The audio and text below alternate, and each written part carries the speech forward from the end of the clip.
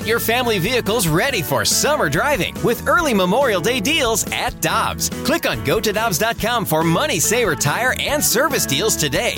Dobbs, with 43 locations, real deals are always close by.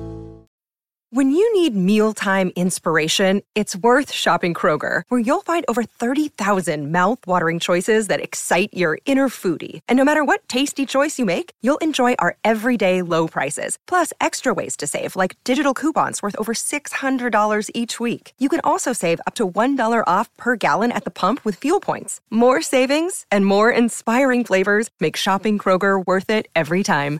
Kroger, fresh for everyone. Fuel restrictions apply. Hi, I'm Dan for Dobbs Tire and Auto Centers, here to share the easiest way to buy tires. Come to Dobbs. With the best tire brands and the biggest inventory, you'll get your tires the same day at the lowest price, guaranteed. Next time you need tires, get into Dobbs. With Jamie Rivers and Alex Ferrario, I'm Brandon Kiley. Excited to go out to the Brown and Crouppen Celebrity Line. Our guy, Joey Vitale, Blues analyst for 101 ESPN, joining us now on the show. Joey, how you doing, man? BK, what's up? Yeah, I was just listening to Alex's little recap there. Boy, sometimes I feel bad for you guys because you got to pronounce. Who is Yonik Conundrum? Who is that? Oh, yeah, you feel bad for us when you have to pronounce hockey names? Oh, there's no hockey name that comes close to that. I mean, Yannick Ngakoue? Anthony C is kind of difficult on the fly. Mika Zibanejad is the worst name in hockey. Come on, Joe. You know what's amazing is that people can get Zibanejad, Kakaniemi, and Anthony C right, but they still can't get Petrangelo's name right. That blows my mind. Petrangelo, Peter Angelo. I mean, the guy's got a lot of aliases. Man, we were at the White House last year, and they introduced him to the president as Alex Petrangelo, and everyone just absolutely lost. Like, it doesn't even look like that. I mean, it's crazy. I miss the good old days, boys. I miss the good old days. John Elway, Dan Marino, Emmett Smith, Simple, Johns, Smith, Jones, Randy Johnson, who I almost hit with my car. Did I ever tell you that story? What? Yeah, so I'm in Scottsdale. I'm in Arizona. My first week there. I'm looking. We're going through Kierland Commons, which is kind of like the poshy area of Scottsdale. My wife sure and I. is. Yeah, there's like remember the Pottery Barns right there, Ribs. So my wife's looking into Pottery Barn to the right. She goes, "Oh, honey, they got the Christmas stuff up or something." I look to the right, and literally I start running to a stop sign. And who is it but Randy Johnson? He has like a girlfriend with him. This cute little, I can't say her ethnicity because that would be wrong, but it was a cute little girl who was about like a third of his size, and it was Randy the unit. I almost hit the unit. Of course, he was retired, but still, that was pretty cool.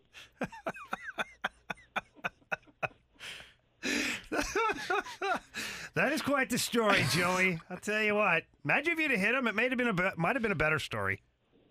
Yeah, I'm gonna start telling that story as I hit him. I'm gonna pull the old Kelly Chase, and I'm just gonna fabricate some couple stories. It's like it is a story, but I'm gonna add a couple details just to make it a little bit better. That's what I'm gonna do. In the future, just say you clipped him just a little bit. Yeah, I nudged him. I hit him. I hit him with like when he hit the ball with the dove. I kind of gave him a little fluff. The thing that I'm having a tough time with here, Joey, is he's like 6'7". Like how did you not see him? Yeah, he's a big fella. He's bigger in person, too. He kind of gave me the glare a little bit, and I got really embarrassed. But, it worked out pretty well because then we ended up stopping and going in Pottery Barn and spending like $4,000 on Christmas trees and ornaments, and so it worked out pretty well in my favor.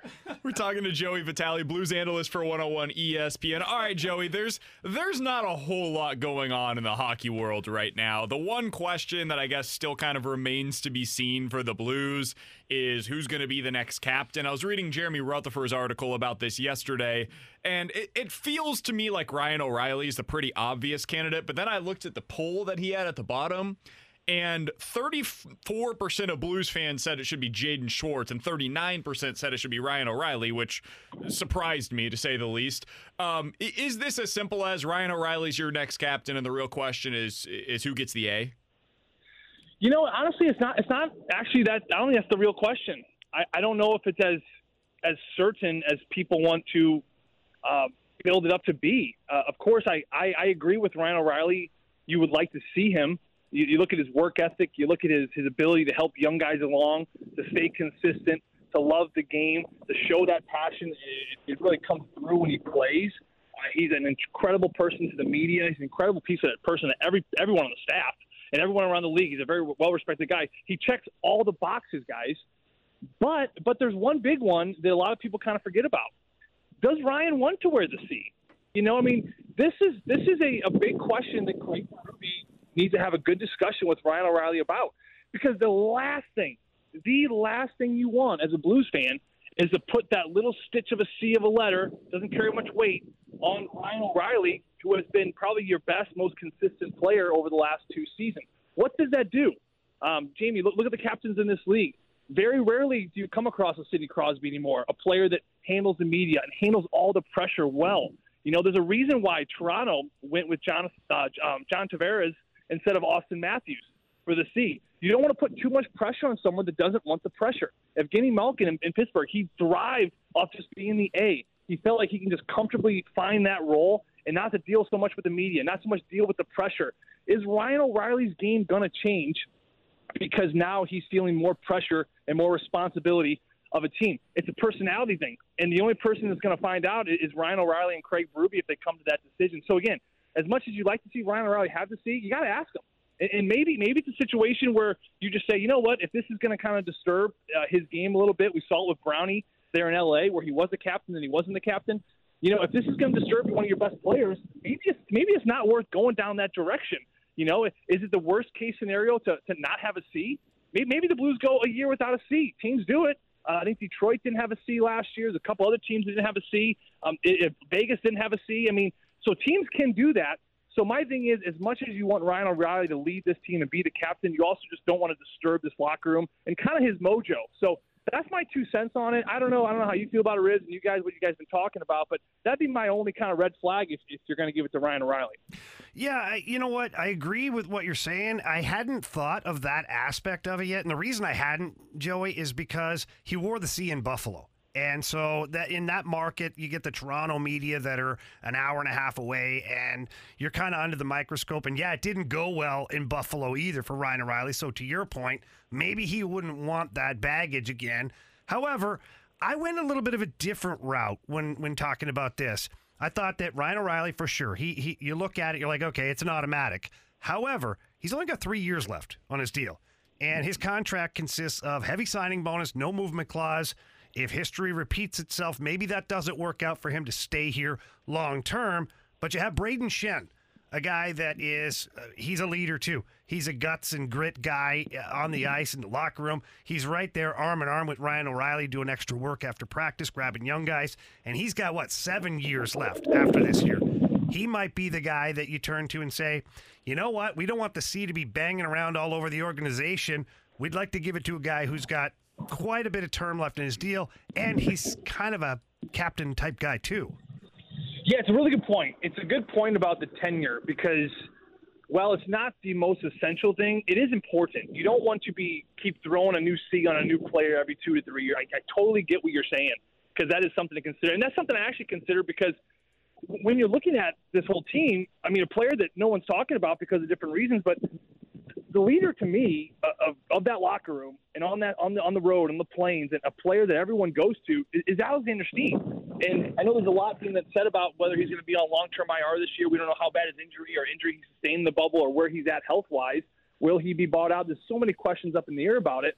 But if it were me and what I've seen, like a leader to me is someone that takes control of that room.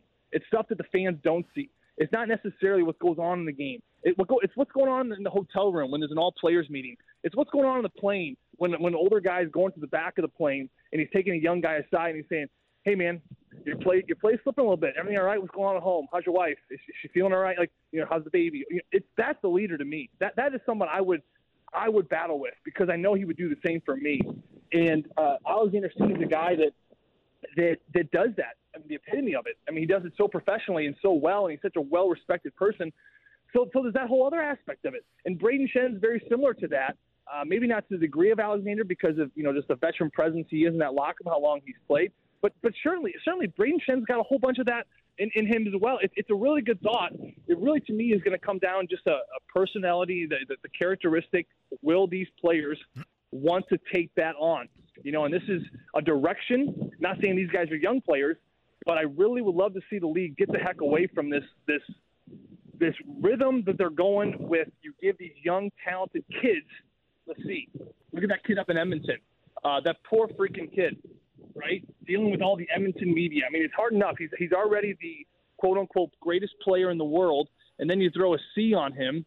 Is he ready for that? Is he ready for the added pressure? Maybe you need to give him more time. That's what they did with Austin Matthews. I think that's a really good call by Toronto.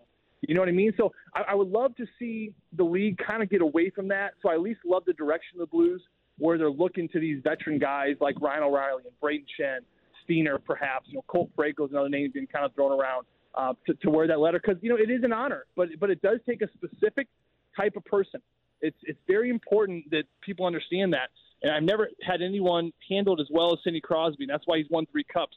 He's almost possessed. He never missed a sit down. He never dodged a question. Every win, every loss, his butt was in that stall and he was answering every single question. And he answered with professionalism. And not only that, he went out and he kicked ass the next night on the ice, which is a very, very rare personality out there. There's not many of them left in this game anymore. Mark Messier, your time, Jamie, was another guy that really stood out like that. So there's a lot that goes into it. It's not just the best player. That's all I'm trying to say. All right, Joey, the final question that I have is kind of a follow-up to all of that because, we all know that Ryan O'Reilly is a fantastic leader. We've seen it here. He leads by example. He leads by what he says. He does all of that. But he wasn't the captain in the past. He didn't have the C on his chest. Do we make, and I'm asking this of you as well, Jamie, I guess, but do we on the outside looking in make too much of who the captain is? Because from what you're saying, Joey, it sounds like it's as much as of a, hey, who handles the media after the games as it is anything else? Because you can still have a leader on the team who isn't a captain, if I'm understanding what you're saying correctly. Dude, 1,000%. And Jamie knows this from being in that room. The players know who the leaders are. Whether a coach throws it on 90 or 55 or 10, that's not going to change. All you want as a coach is to not change the room. You don't want to alter personalities, and you don't want to alter the room. So you're going to give it to a guy that you think is going to keep the room together. But from an individual standpoint, you're absolutely right. It's the leaders in the room are people that we don't even see sometimes. The press, a little bit here and there, but the fans don't even touch it. The coaches know it, but the players really know it. They know who the leaders is. They know who the guy is when you're in a 3-game losing streak. They're saying all players meeting. They know when you go to New York a night before the game and the team's not doing well, or you just drafted a couple new players, or you signed who's the guy saying, hey, we're meeting in the lobby in 20 minutes. Chuck your bags, meet you in the lobby. We're going out. We're probably not going to be back until like 6 a.m. tomorrow morning for morning skate. Those are the guys that the players rally around and really, truly respect. So, again, it's a letter. Is it important? Yes. So much of it is just dealing with the media and the press of the craziness of social media right now.